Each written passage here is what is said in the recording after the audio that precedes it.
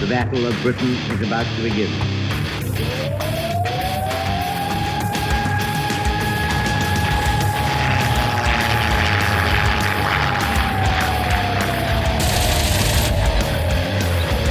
We got tanks up there.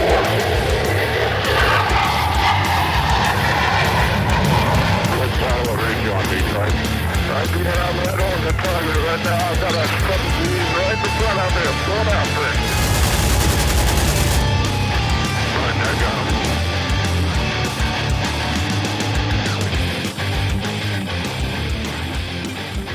Welcome back to the Lead Pursuit Podcast. Tonight, we're going to spend some time talking with a good friend of mine who, unfortunately, has been stuck in a virtual room with me discussing wargaming things. Now, once again, we've talked about a lot of different games. We get off the beaten path every once in a while, but one that we have kind of skirted around is DVG Games Warfighter. Well, tonight, I've got Ben Chee on to talk about the latest things that have hit Kickstarter. Ben, how you doing tonight? Hi, nice to be back on the show again. How are you doing? Good to have you on. I'm doing good. I'm in my new podcast studio for the second podcast in the new studio, 2 in 24 hours. So things are good. It's comfortable now. It's not filled with junk, which it probably will be in the next week, all my wargaming stuff. But it's good now. So tell us a little bit about what's been going on. I mean, you and I talked, it must have been almost a year ago that we talked and worked through, talking about Leader Series, talking about proofreading things, talking about game design. You have some Warfighter games that have just hit Kickstarter with DVG and have funded, actually. So tell us a little bit about that. Okay. So in the last 12 months since we last spoke on the podcast, we've been working on a new Warfighter series called Warfighter Mediterranean. So previously, Warfighter has already released titles for Warfighter Modern, which is modern squad level combat, and Warfighter World War II with the European and the Pacific settings. And we thought it was time to revisit, Warfighter, other parts of World War II which hadn't been covered. And Warfighter Mediterranean has always been, I think, on our to-do list for a very long time, because if you look at the map of the Mediterranean basin, you realize it's actually geographically a really big area.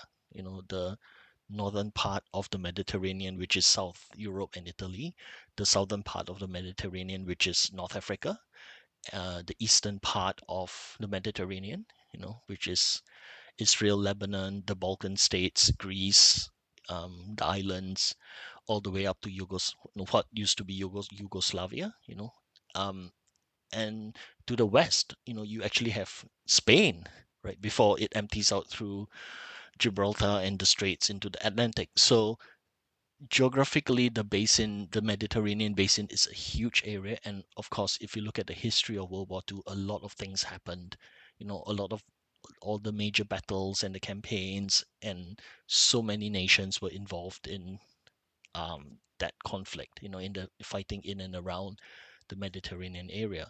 Of course, typically when we talk about World War II in the Mediterranean, we go to the three big forces: Germans, Italians, and the British, the three big empires which were fighting for dominance in that area.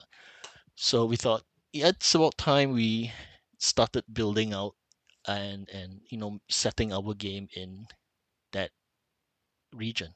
Right.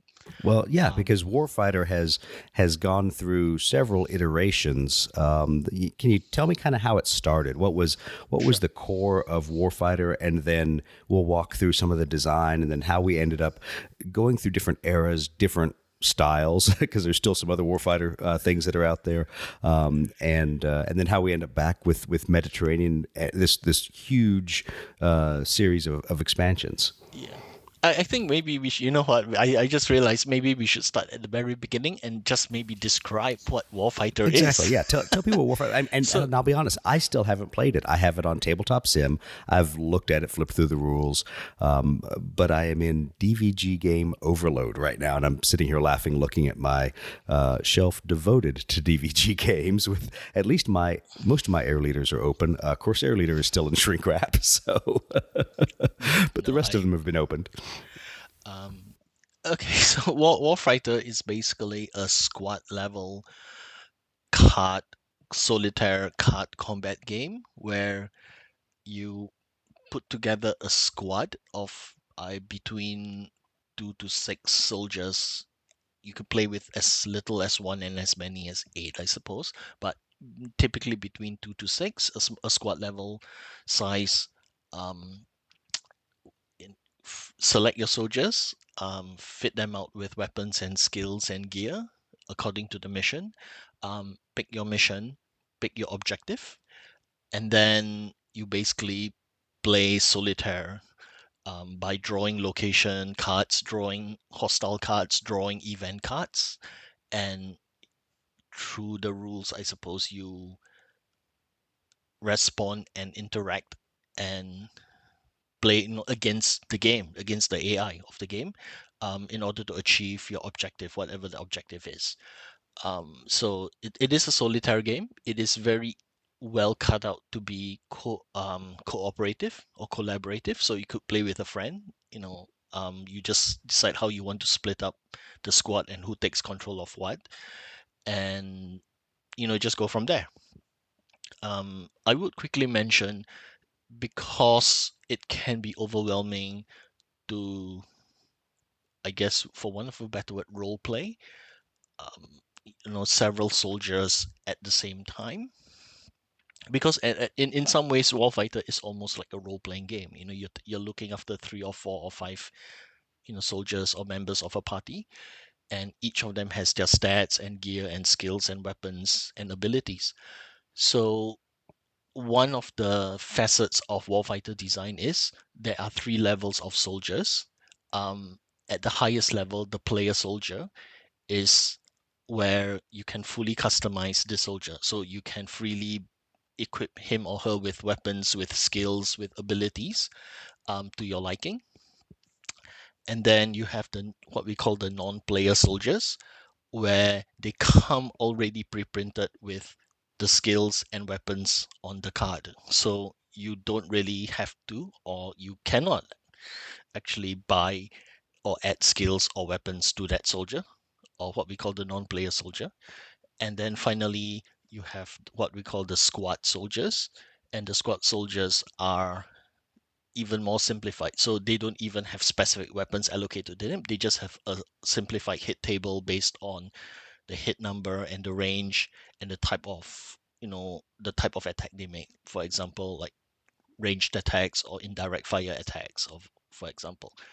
To use a cinematic analogy, your player soldiers are basically the stars of the show. So they are like your George and your Brads and your Angelinas, and your Sharons, these, and your Scarlets. Exactly. These are your your leads, and you know who I'm talking about, right? Even so, that's your player soldiers. Your non-player soldiers are your supporting actors, like the sidekicks, and the second lieutenant to the captains, your sidekicks. And your squad soldiers are basically the nameless soldier number 5, in the background. I would joke and say they're the red shirts in Star Trek. They are exactly the red shirts. They will get expended. Yeah. And you know what? Tactically, sometimes in Warfighter, you do pick your squad soldiers for the express intent that they do get expanded. Like, they're going to draw the enemy's fire so that the rest of the soldiers can carry on the mission, while my squad soldier pins down the hostiles, and eventually he will get overwhelmed and well, it's much like an analogy I used last night, and I think you've said it before and we were talking about Blood Red Skies, and for people who are used to hardcore simulations, no, this is a game that's about a movie that was done from a book that a guy wrote of a battle that a few people might have actually been at. So it's not the exact things that happened there. It's not a perfect simulation. It's an attempt to be cinematic. And I think the way you explain it with you have your main characters, you have your supporting characters, and then you have, unfortunately, the people that in a war game are going to get expended. That is the way the game flows. It's not necessarily a card-based version of Squad Leader. It's not to that level, and I think that's what makes it interesting to a lot of people. And I've seen, not because I've played, but because I've gone on Board Game Geek, and I've seen some of the commentary on Facebook, where people get really attached, obviously, to their player characters, to those soldiers, and so they have the entire write-up, and even it seems to me a level beyond what I've seen for some of the Air Leader games, that they have these detailed debriefs of the mission, as if they were writing a screenplay. So people obviously get caught up in the 3 different levels of soldiers that are in the game. Yeah, I think cinematic is, I think, for one of a better description, one of the most thematic elements of Warfighter. That what I've seen, the players who have written after action reports, who have asked questions, who have taken pictures of their board and posted it for everyone, like, hey, this is what my board looks like before, and this is what it looks like after, and all my squad was killed, and they share all that. And I they lost show the game, but I'm still going to write an after action, which seems common for both the Leader and and the Warfighter series. And they share that with so much joy and enthusiasm and love for what they have just experienced. It is, in a way, very thematic, very experiential.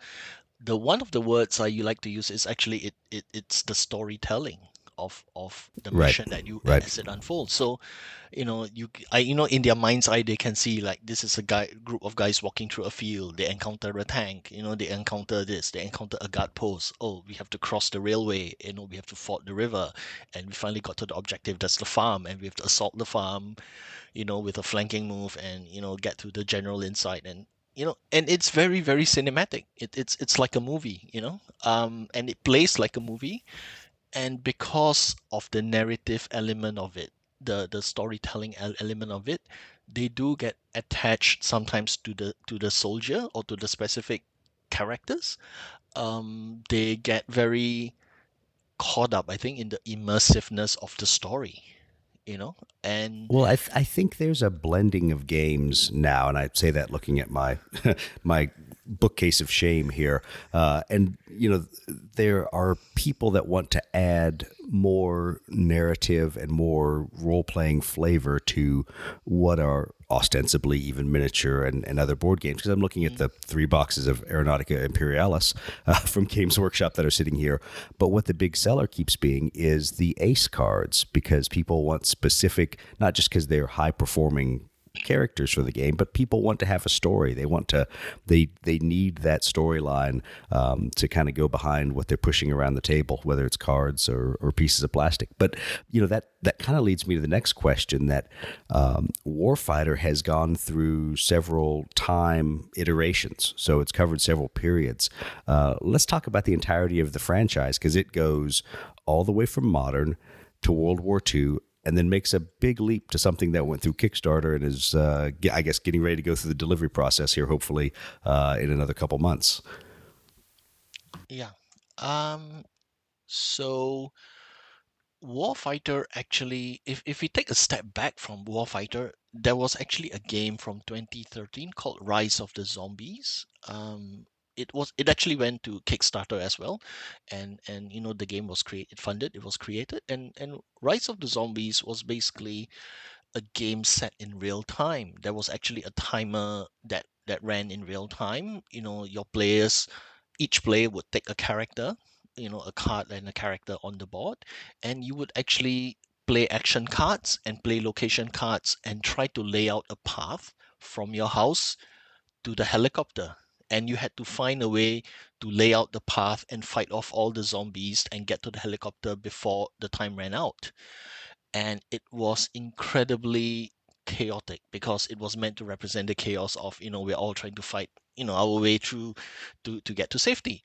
And players would then play action cards and fight off the zombies in how do I say this, in real time, and they would do it simultaneously. So this is the player's turn. So all the players at the same time are playing cards and fighting zombies, and somehow in there trying to collaborate and cooperate. Like, do you need me to come help you fight off that horde of zombies, or can you please help me with this? I'm stuck here, and all of that in real time, right? And the real time is what really drives the pressure up, because you can't stop and think and plan. The clock is ticking. And so that was basically the grandfather of what the framework that would become that we would see in Warfighter. So the feedback from that was that we could actually put some guns in this, formalize a bit of the combat system, tighten up some of the things, and turn this into a squad combat game, right? Because the basic framework was there, that build your team, equip them with skills Right. and weapons, and then lay a path, right? Play your location cards and lay a path from your mission to the objective, and and accomplish the objective. So that was reworked and refined and became what was the first iteration of Warfighter, which was Warfighter Modern. And as the name suggests, it's squad level combat, using modern weapons and modern national forces. And so, because the sandbox system, the combat sandbox, was already created, and it was already, it's there, right?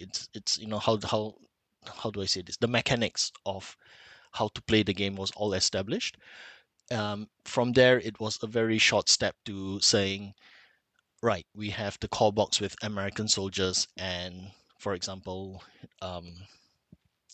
drug cartel hostiles that we're fighting against, right, in the South American jungle, as well as guerrilla fighters from, I think, the Middle East, right? So those are our hostiles, the opponents.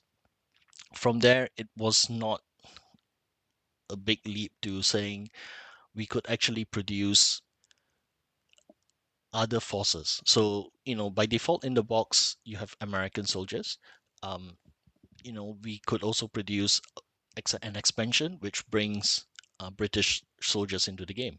We could produce another expansion that brings German soldiers into the game, and so on. Right? So it became a very, what's the word for it? It became a very natural evolution of the game, where you have a core box with the forces offered in the box, or should I say out of the box, and then adding a bunch of expansions to say, look, if you enjoy the game and you want to play other forces, other nations, you can go buy the expansions and add other nations in.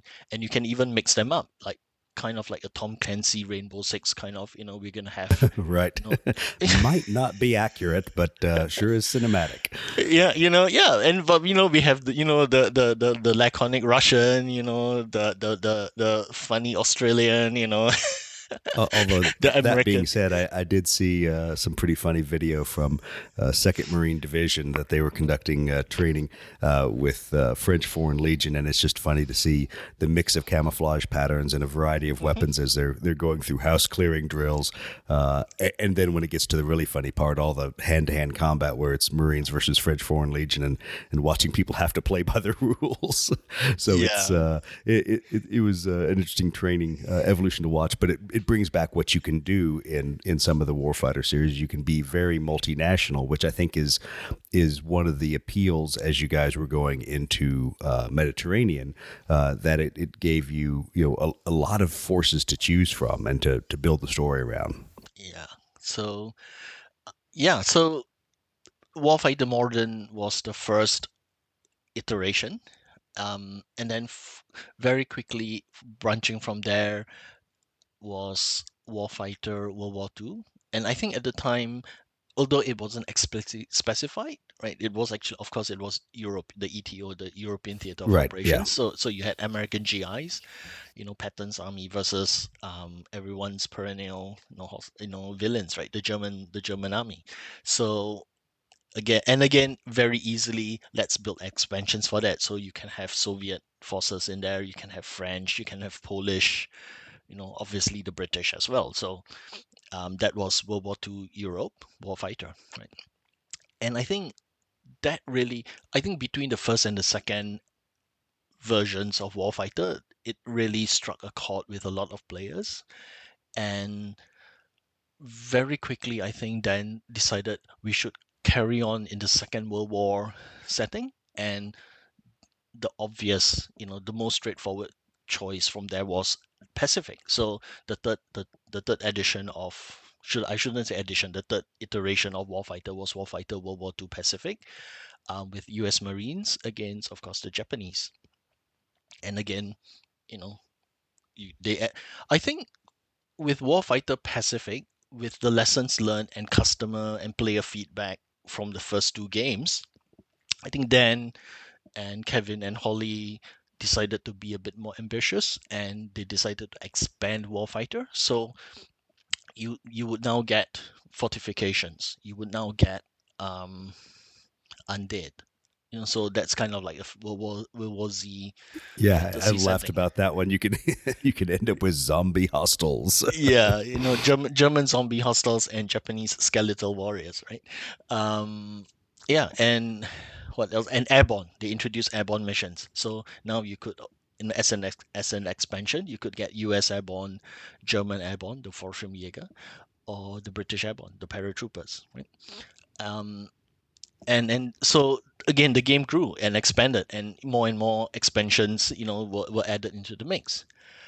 And after that, I think Dan decided to come back to where the game began with modern. So the fourth and fifth iterations, this was 2019, was Warfighter Shadow War and Warfighter Private Military Contractor, or PMC for short. Shadow War is set in the modern era, but it is in the world of stealth, silent missions. So a lot of the gameplay around Shadow War isn't so much anymore load up your team, load up your weapons, go out, shoot a bunch of ammo, fight your way to the target by sheer brute force if necessary. Shadow War, I would estimate, adds about maybe 20% more rules over the top around the sound, the noise management, and the stealth management part of the game. And you now have to fit out your soldiers, right? Your troops with night vision goggles and suppressed weapons and silenced weapons and silenced ammo, and achieve your mission. But shooting your way in and out is no longer viable. If anything, raising the alarm brings more reinforcements than you can handle, and almost certainly will result in mission failure. So it actually is possible, if not expected, to carry out a Shadow War mission to get from your starting point to the objective and achieve the objective without actually firing a shot or having to, make too much noise. Of course, when you get to the objective and you blow up the hangar or blow up the reactor, or that's when all hell breaks loose. But by that point, you have already achieved your objective, and you just need to bug out, before the reinforcements catch you. And the fifth, and I'll just quickly touch on Private Military Contractor. So that was basically the Warfighter, but with, as the name suggests, contractor rules and contracts built around the Warfighter sandbox. So you basically play, it's almost a campaign. You play a 6-month campaign where, as the manager of the company, you go out and bid for contracts. You see what kind of missions and what kind of contracts assignments you get. You hire your contractors, your operators, you equip them, send your operators out to achieve the mission. And again, they may or may not involve gunplay, right? Sometimes it's just protect the VIP, and it may or may not involve, a lot of combat. And achieve your mission, get paid. So there's actually an accounts receivable and accounts payable step, built over Ouch, the that's game. going to hurt my head. No. Yeah, I mean, and you know what? There are players who enjoy that. There have been players who came back with feedback to say, of all the versions of Warfighter, PMC is the best. This is my most, not, I mean, they say it's the best, but that's subjective, right? Or it's my favorite.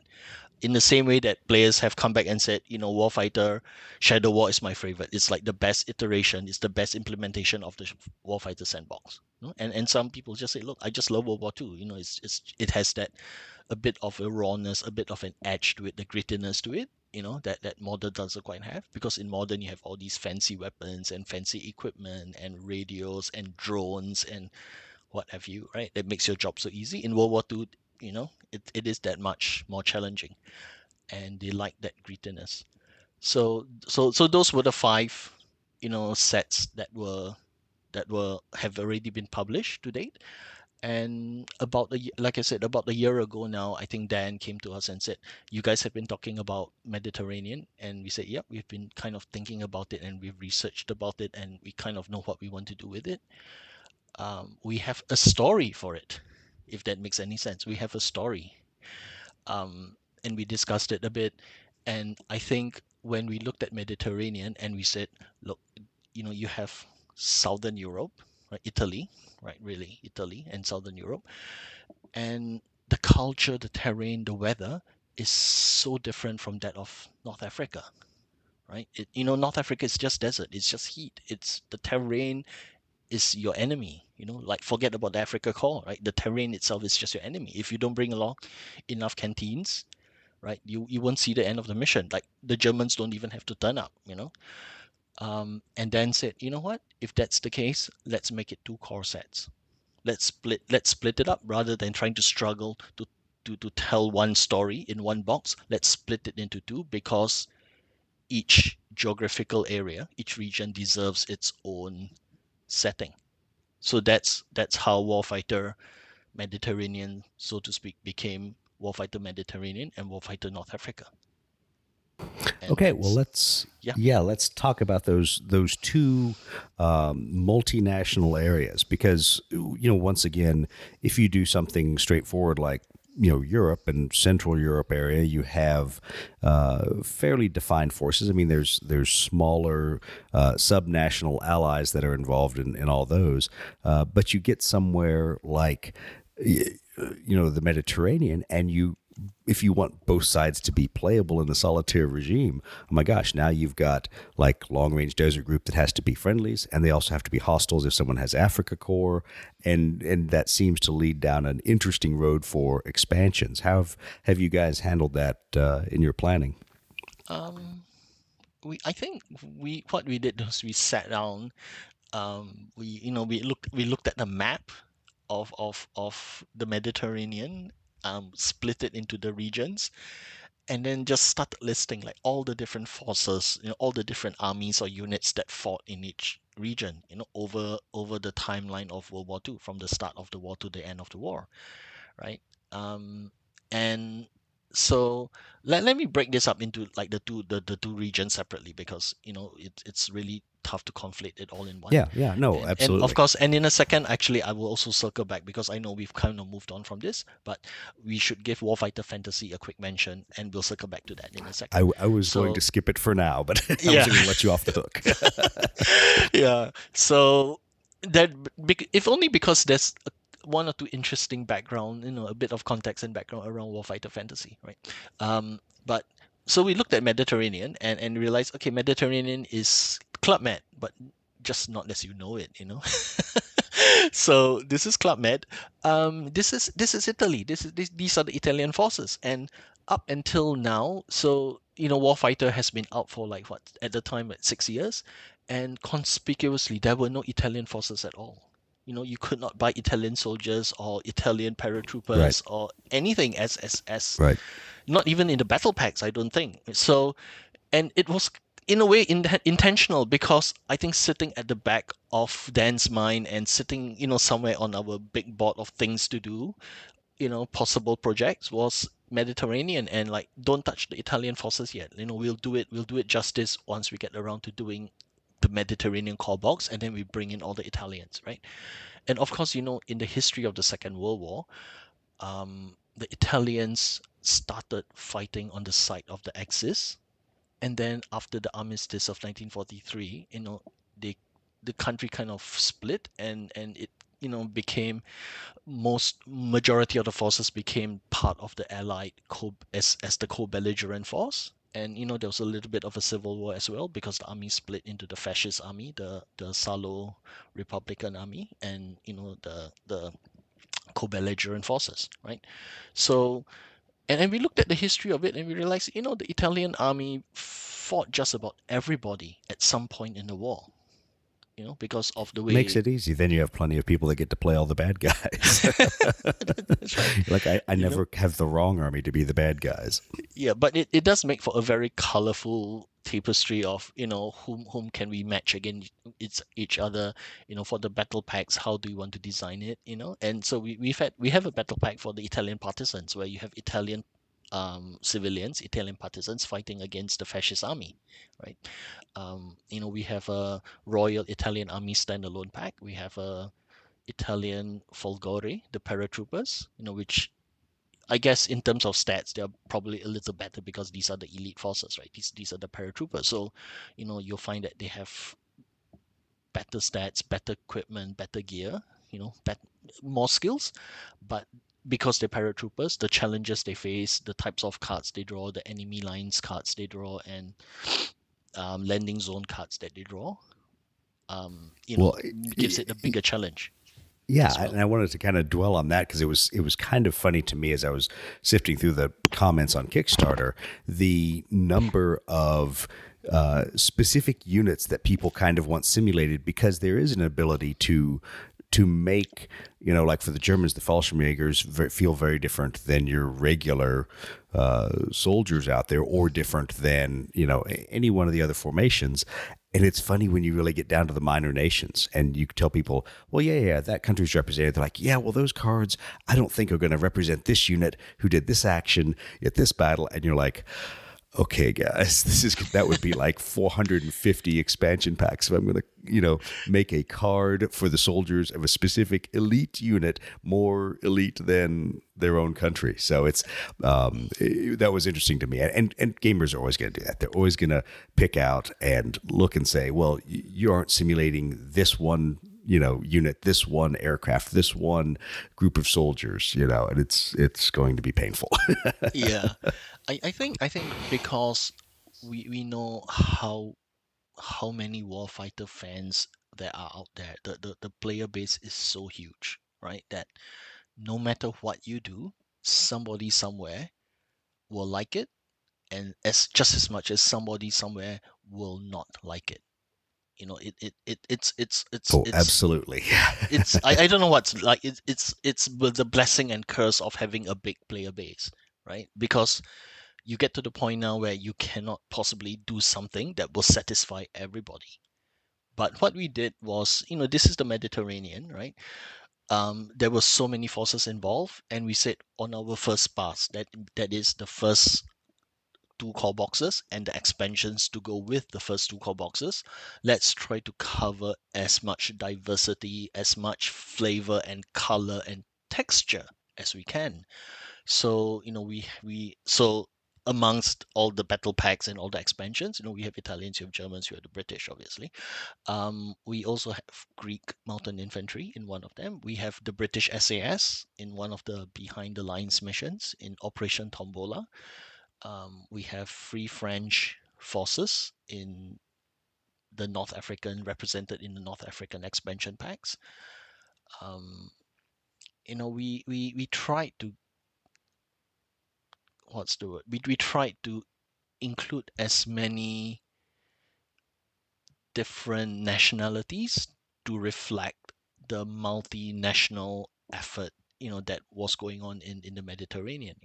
So I think we have New Zealanders in the Battle of Crete, and actually interestingly, Battle of Crete was actually turned out to be a 2-parter. So there's a Battle of Crete 1 and a Battle of Crete 2, and in Battle of Crete 1 you're playing the New Zealanders as your allied forces, and in the Battle of Crete 2 you're actually playing the German paratroopers, the Fallschirmjäger, making the airborne combat jump into Crete as part of the invasion. Yeah, that doesn't sound like very much fun. That sounds like a way to lose the game a lot.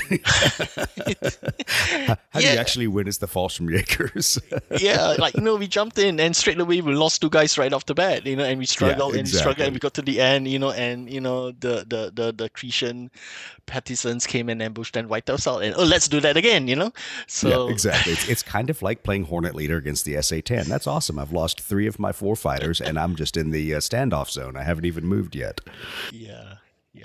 So yeah. Anyway, so um, the, that was basically the holistic design approach, for one of a better word, as to how we want to break it all down. And we actually created a long list that was really, really, really long of all the different battles and scenarios and national packs, knowing of course that again, somebody will be disappointed, or somebody will say, how come, how come, I was so looking forward to the Yugoslav partisans, like how come you didn't have the Yugoslav partisans?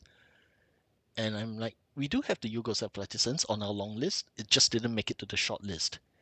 Because at the back of our minds, like, okay, the Yugoslav partisans, for example, very interesting. They were like almost an army to themselves. They had uniforms. They had like what, 300, 400,000 of them. They were pretty big. Um, but in the larger picture of things, would the average player know about the Yugoslav partisans? Are they actually that saleable up front? Well, and I think that right there is the crux of the problem of any DVG expansion or any DVG force listing you put into a set is what do people know about and what do people care about? I mean, I'll use example like in Phantom Leader Deluxe. People obviously know the RB66 and they want that and they want it for the electronic warfare. Right. But how many people that are playing the Navy care about the Navy's version, the EA3 Whale? Do they like, do we want that? Do we care about it? And then you have this ability to really go down some rabbit holes that are cool, but nobody really cares about. And I use the example because I haven't had a chance to play it yet, but you open up Phantom Leader and you've got A37s in there, which are really cool if you're playing something thematic for South Vietnam operations, close air support operations. But to be honest, how many people wake up in the morning and think of, oh, I want to play a Vietnam solitaire air game and I want to play A37s? No, they're probably thinking Phantoms, Thuds, things like that. So I think there's always an interesting balance between offering cool forces that tell a component of the history that people can build their stories around and can build some enjoyment for the game versus things that will sell well. Because if it came out as A37 Tweet Leader, I don't think anyone would care about the A37 Dragonfly known as the Tweet.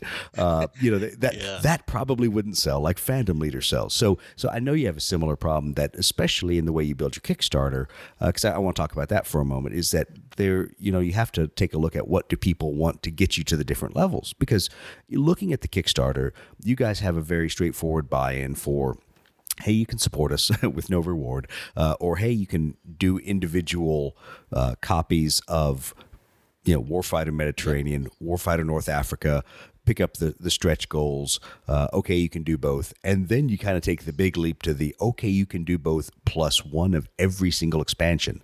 So how many expansions are we talking out for Warfighter Mediterranean, and North Africa combined? It's 18.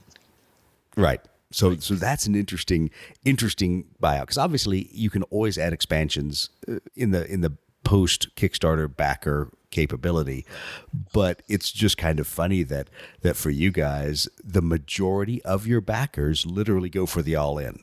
Literally, they don't want to seem to pick and choose. They go just throw the whole thing at me, and I may not care about these forces. I may eventually play them later, but that's where people commit. I think one thing that I would dare say, and I know this sounds like a conceit, but I think it's a healthy one, is I think we've got to a point where we have earned a bit of confidence and a bit of faith from our players that when we release a battle pack or an expansion, even though it may be obscure or something they've never heard of, it's going to be good because thematically, narratively, the story behind it has already been worked out. So I'll just take a quick step backwards and say, in our design team of the designers and the contributors, and when we were putting all of this together, right? Whenever somebody came up and said, hey, I want to pitch the story or pitch the idea of, let's do an expansion pack of XYZ. And the first thing I would ask is, what is your story? Right? And if you don't have that worked out, how are you going to design your pack? How are you going to figure out, what your soldiers are going to be like, what your missions, what your locations and objectives, what your composition of cards is going to be like if you don't even have that story worked out. So all the expansion packs all began with a story, right? I'll give a quick example. So in our Mediterranean um, expansion packs, somebody came and said, we should do this scenario, we should do this battle called the Charge of the Savoia Cavalleria, right? And to the Italians, it's actually a very famous battle. It's historically, the last known cavalry charge, like as in horses and sabers, against an enemy. And even though this was against the Soviets, in a Soviet setting, right? I think near the junction of the Don River and the Dnieper rivers. Um, Historically it was very significant, and to the Italians, right, it was a very big propaganda victory because of what the regiment, the Savoia Cavalleria regiment did, in their final charge. And they basically charged against the Soviet, you know such as it is the modern army, with guns and rifles and machine guns, and they were just charging into battle with sabers and, curiously enough, grenades. So, and it was so fascinating. I looked at it and this is really fascinating. Like, we really have a good story here. Can we make it work within the Warfighter framework? There's a great story. Yeah, exactly. How the heck do we make this work inside Warfighter? Yeah, and they said, go figure it out. People with rules. Yeah, exactly. But go figure it out and let's make it, because this is actually historically significant. It is actually kind of quirky in its own way, but it's actually fun. Once you figure out, like, okay, how we're going to have, we actually have horses, right?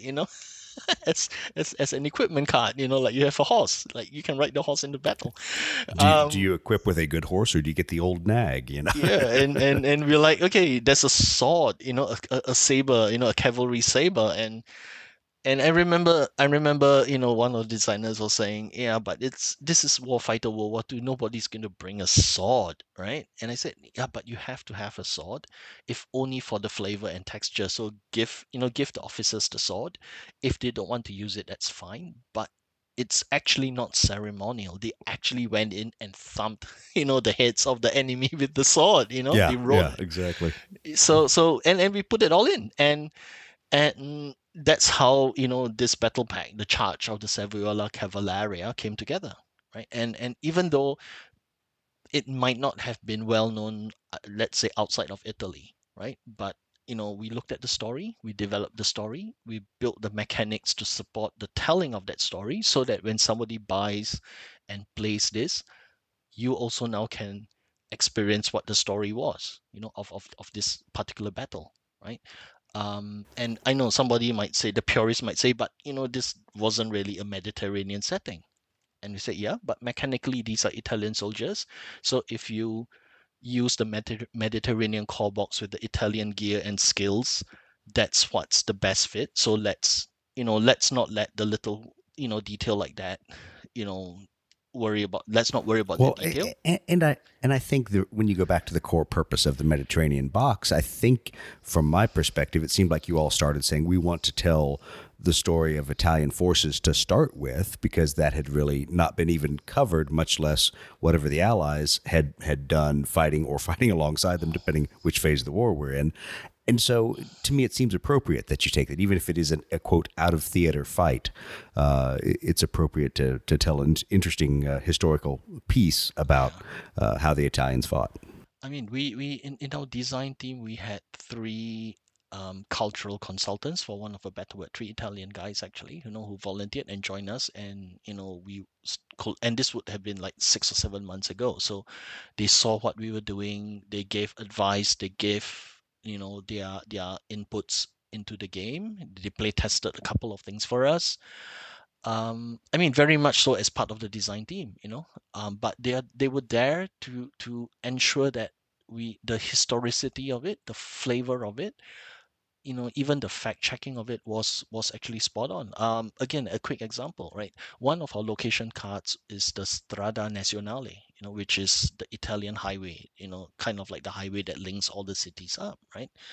And one of them raised an issue, a question to say, hey Ben, are you sure you want to call it the Strada Nazionale? Because we don't even know whether that existed in the Second World War, right? Like, because the Strada Nazionale was a very 50s, 60s thing, when the federal government decided to build all these, fantastic wide, long, straight highways to link up all the cities and join up the country.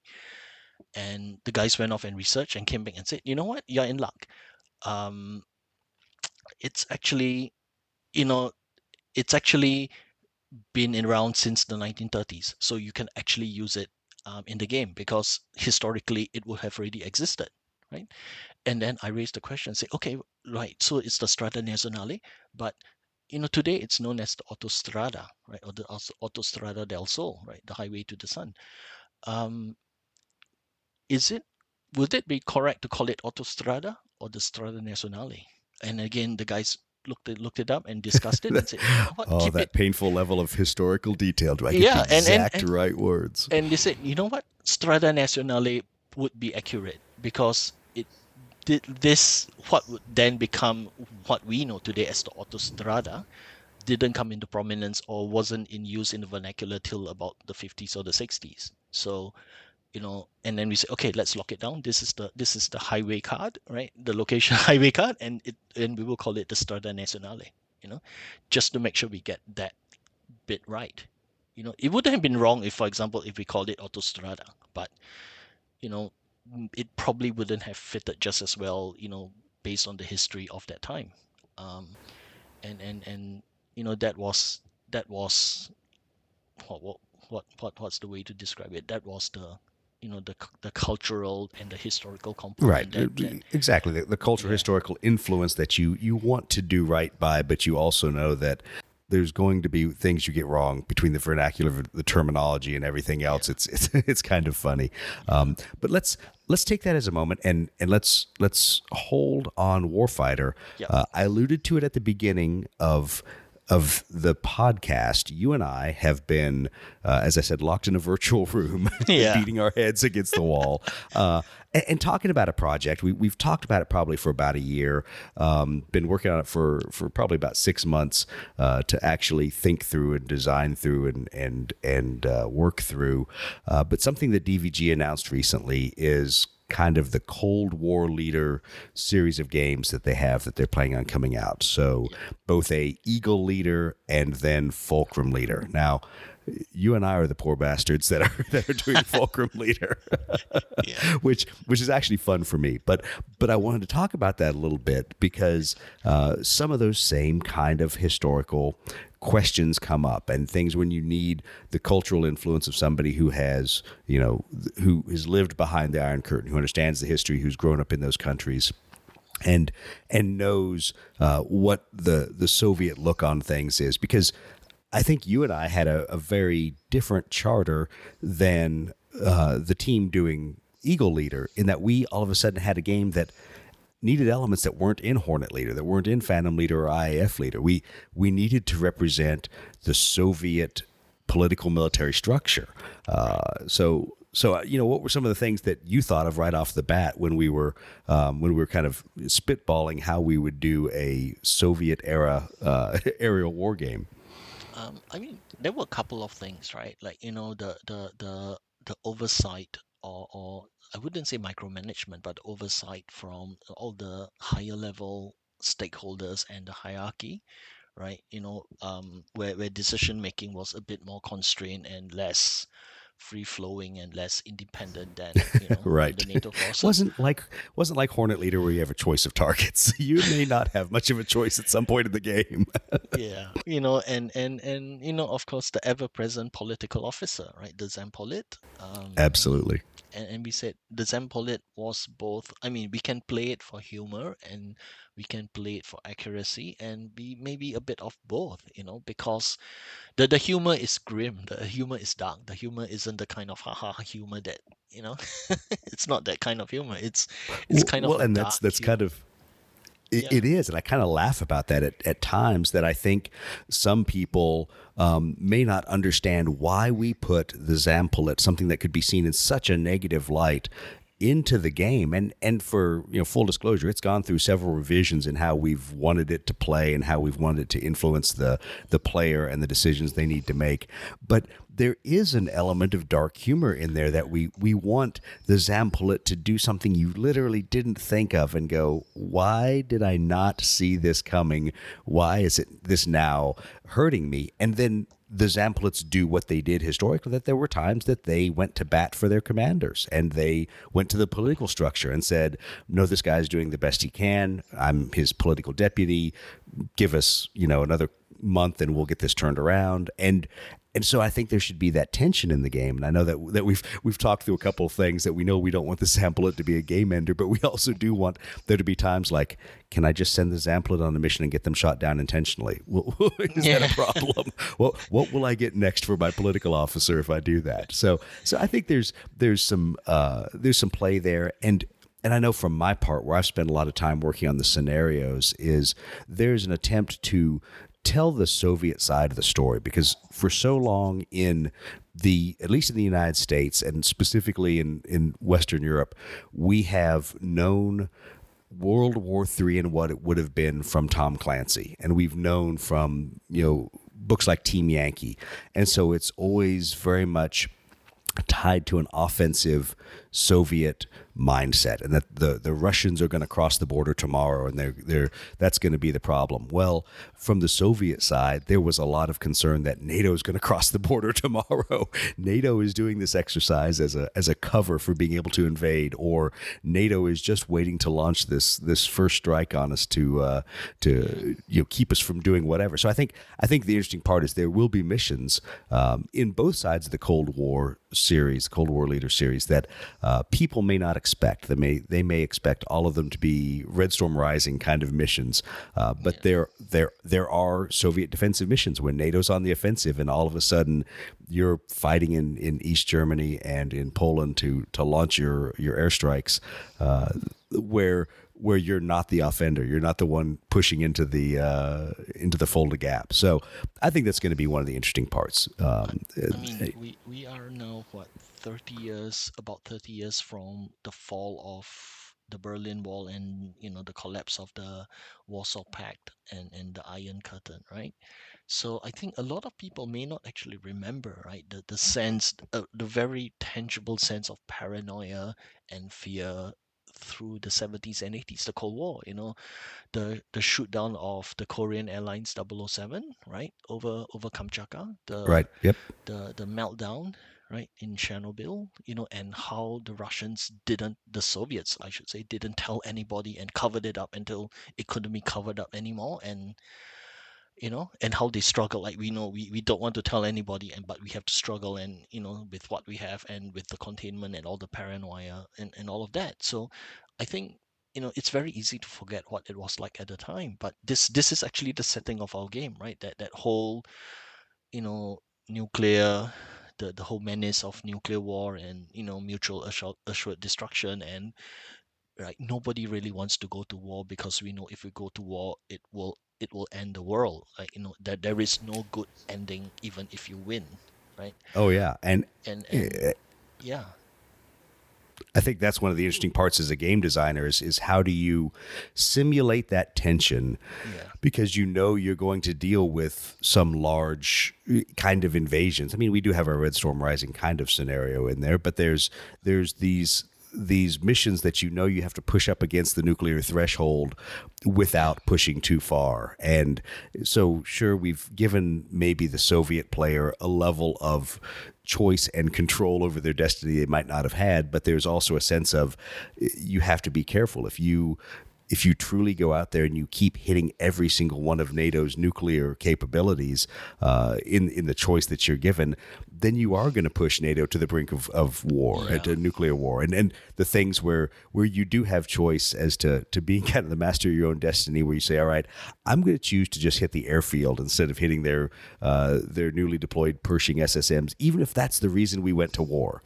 Even if the reason this scenario is there is to preempt the Pershings being there, I'm at a point where I don't want to push them over the nuclear threshold, so I need to build some breathing room. I'm going to hit conventional targets, and so I think that will be fun. Yeah, I mean, the political element, again, very similar to the mechanic in um, a Phantom Leader and Correct. Israeli Air Force Leader. Like the political element will be very strong because it actually is one of the factors that governs, how you pick your missions, and in some ways constraints the type of missions you can do, right? And of course Right. in that mix we and we've talked about having the Zampolit, and I remember thinking we were talking about it and we said let's just play it straight. The Zampolit is there, he has a job to do, and some of his job is may feel like putting constraints or an obstacle in your path, but that is his job, because it's not his choice, right? It's his job. But he's also on your side.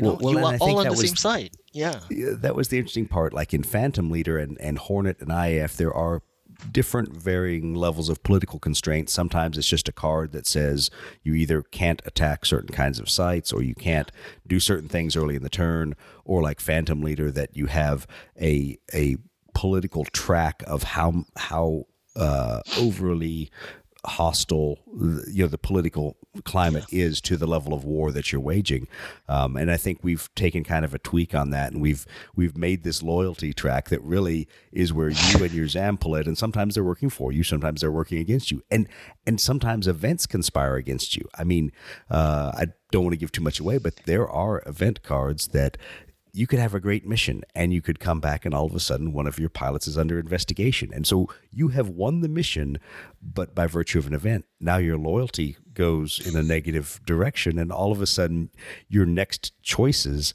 are really, I have to do well because I have to build back this loyalty.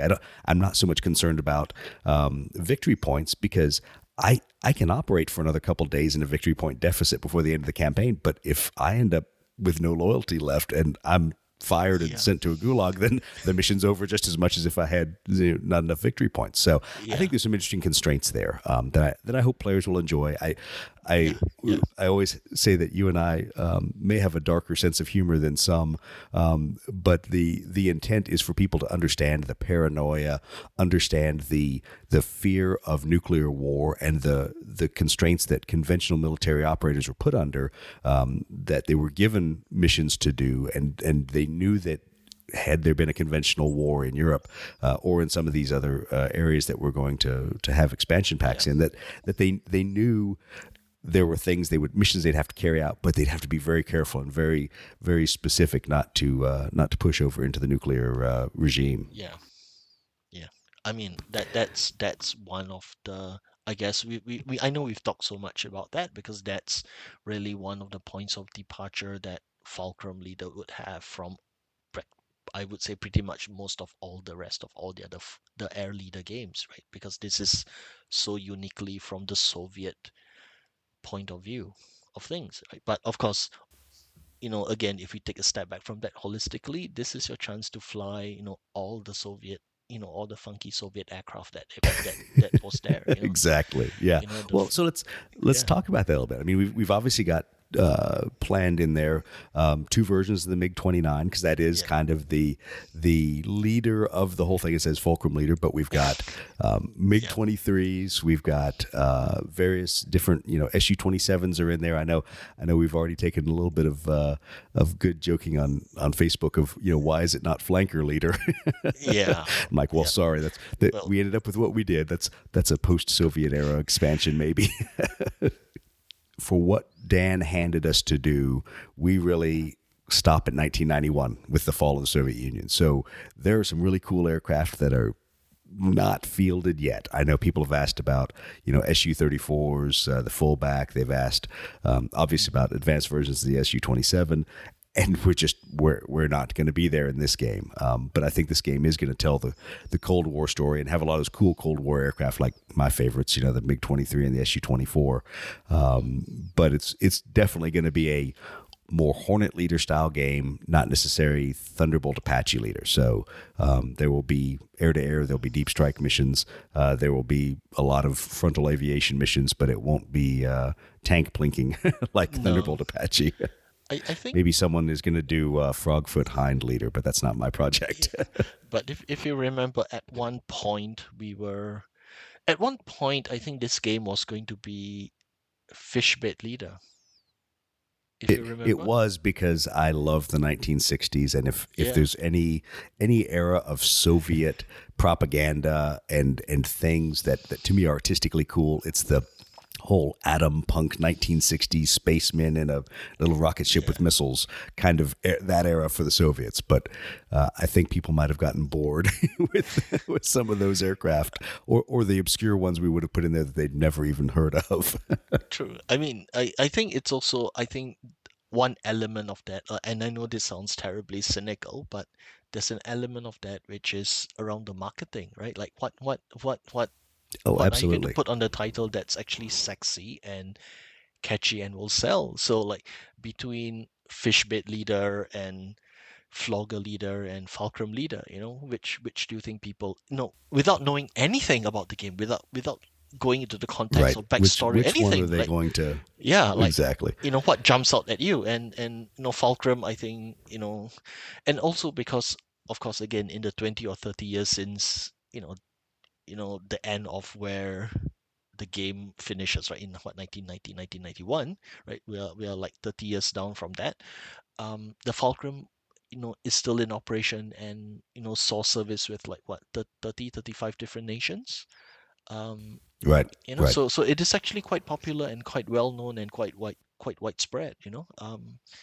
So yeah, that I think that was again, not to sound cynical or anything, but that was partly the marketing view of it as well.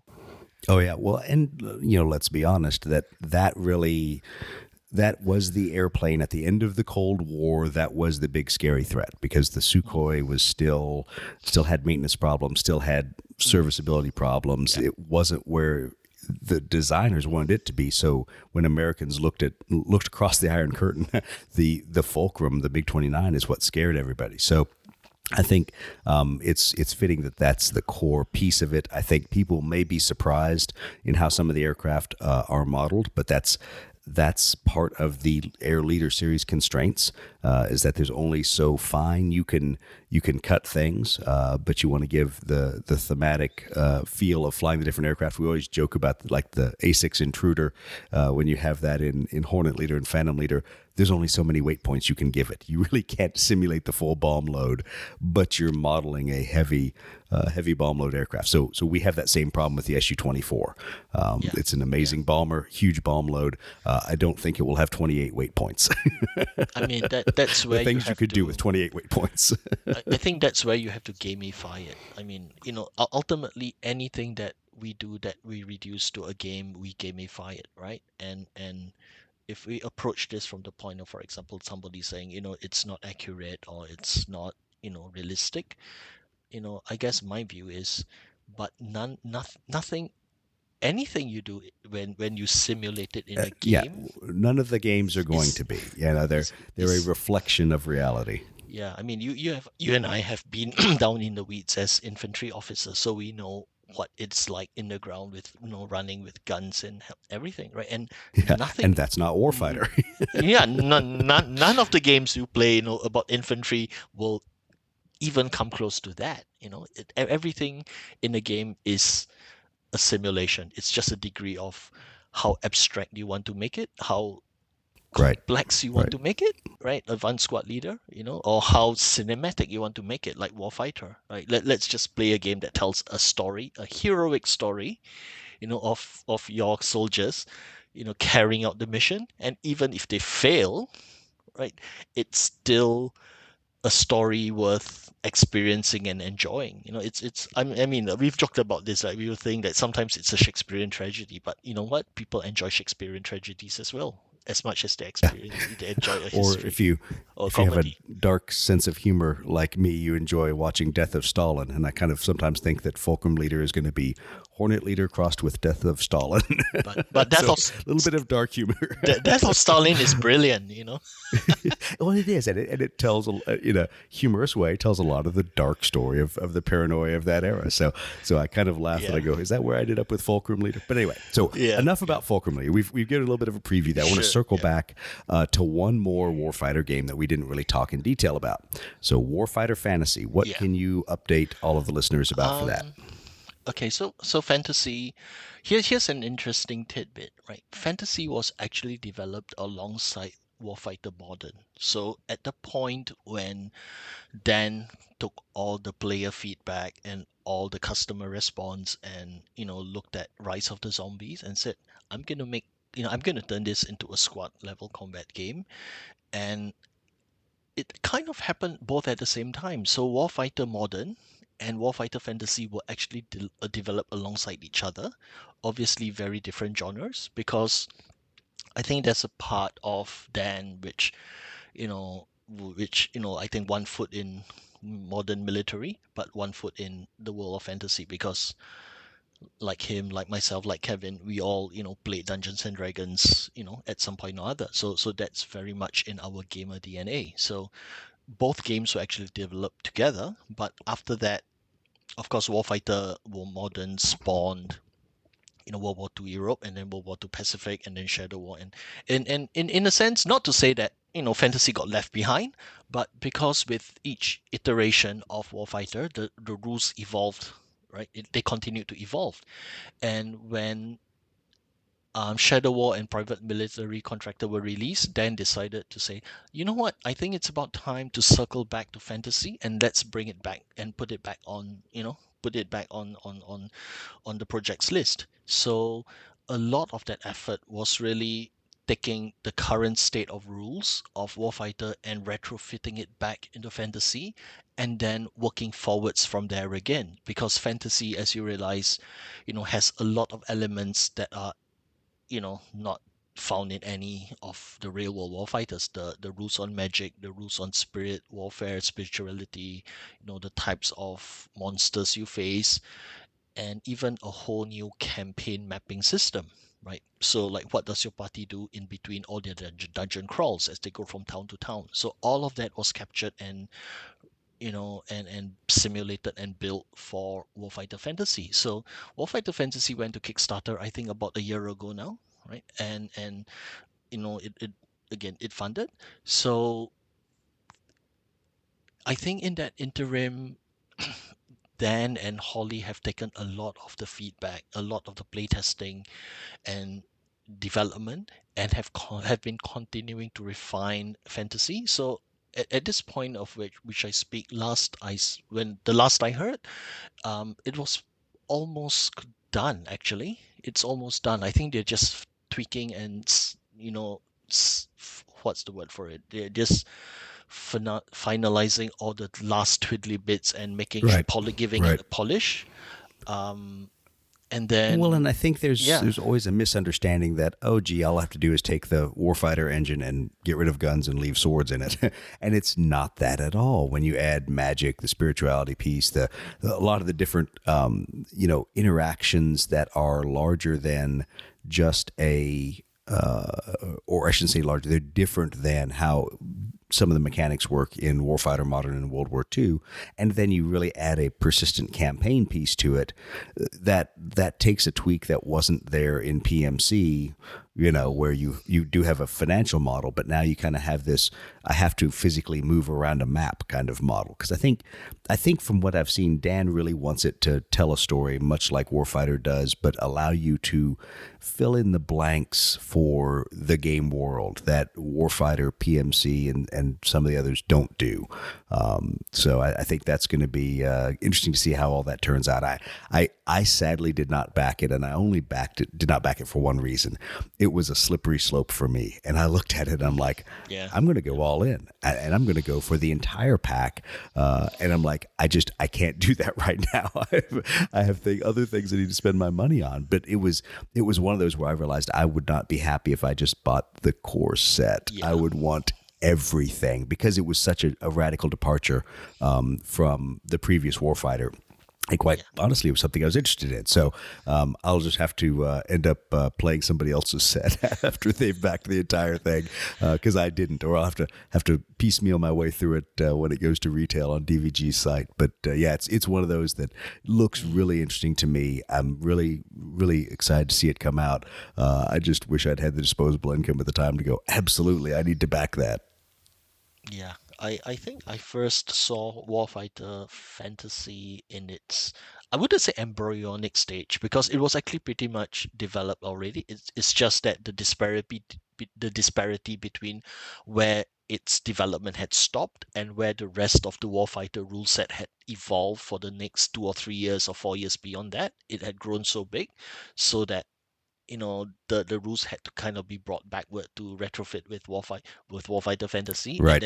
then Fantasy would then be able to evolve in its own merits from there. As in, so what can we actually do around all these bits? For example, body hit locations and the use of mana and spell casting and clerics and all of that, and thief abilities and pretty much everything that you associate with a fantasy role-playing game, right? It's more or less captured in Warfighter Fantasy. So it is a Awesome. radical departure, and we have had Warfighter players come and said, no, I completely am not going to touch that at all, and which is fine, which is Well, like, which is fine. Although, yeah, have you had the watermelon, the grocery store watermelon guy that we always talk about that will we stand there in the grocery store and say, "I am not buying this watermelon." Do they do that on the internet about Warfighter Fantasy? I think we've had that with everything. We've had You have, what and we've it's had funny. Watermelon Man with fantasy. We've had Watermelon Man with Warfighter I've already seen it Mediterranean. with Mediterranean. Yeah, Yeah, I already yeah. saw it.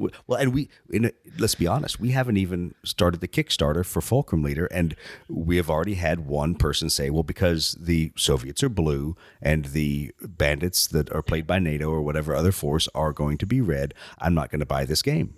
And Yeah. I said, okay, that's fine. That's your decision. I think you're going to miss out on an interesting game. But if you just cannot play a game where the Soviet counters are blue because every other leader game has the force you play is blue, then that's fine. But go your own way. So it's Yeah, one of those things. You will always have those people that will very loudly and very publicly tell you, "I am not playing this game." Okay, sorry. Well, I mean, we've done Zero Leader, and I think it's actually Exactly. been one of the best-selling, biggest hits to date. And this is where you're playing the Japanese pilots, right? Or the Japanese commander of the pilots. So, Right. you know, And all of your friendly forces are blue. yeah, exactly. And all the Americans are red. It's horrible. Sacrilege. Yeah, I know. It's one of those things. But anyway, so we've been chatting for quite a while, Ben. I do need to wrap this up so that listeners haven't fallen asleep going, we really don't care about hearing Ben and Doug talk about all the games they love and everything else. But thanks for coming on the program. Anything you want to leave the listeners with going into this Kickstarter? I know it's still got quite a few days to go. You guys are funded, which is awesome. Anything about the funding or the pledge levels? No, I think we've kept the pledge levels. Again, you've alluded to this earlier. We've kept it very straightforward. You can pledge for one or either core box or both core boxes together, and you can pledge for add-on bundles. So I think they are in bundles of 4, 8, and 12 expansions, and as well as a monster all-in bundle, which gets you everything. So um, Dan actually has been thinking about how we want to introduce the stretch goals for this campaign, and I actually can say I would be happy to share it here that we have about 3 or 4 expansions for Mediterranean, not in the 18, which are actually near complete. So we actually built a lot more than we've released upfront. And if Dan actually comes to me and says, we could take these 1 or 2 or 3 expansions and put them in as high level stretch goals, I would turn around and say from a game development point of view, we just need to finish it off, polish it off, finish the artwork, and it'll be good to go. Like it's actually ready. It's been designed and tested and everything.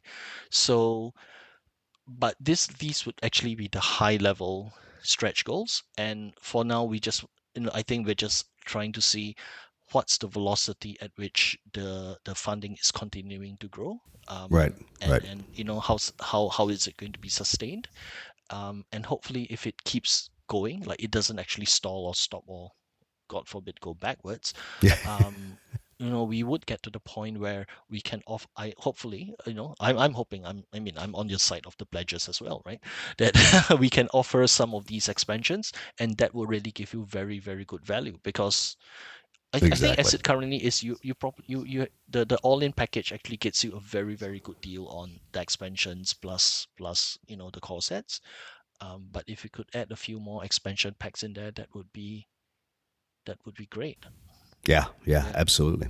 yeah, Well, cool. yeah. Well, thanks for all the information. Really appreciate it. And thanks for showing up on the podcast and talking about Warfighter Mediterranean, Warfighter North Africa, and a little bit about Fulcrum Leader. It's a pleasure as always, like to be here. Always. Absolutely. Yeah. Well, just want to Yeah. encourage our listeners to give us some feedback. Let us know what you did or did not like. Let us know what you want to know about Fulcrum Leader. There is a Facebook group for that out there already. Or I should say, a page for Cold War Leader. There are obviously DVG and solo game Facebook groups that these are being discussed in. And as always, on Board Game Geek, you can always go on there, find out some information, and make some comments in the forums. And when Ben and I aren't doing other things, maybe someone will get back to you and we'll try to answer your questions out there. So thanks for listening to the podcast. We'll talk to you all later.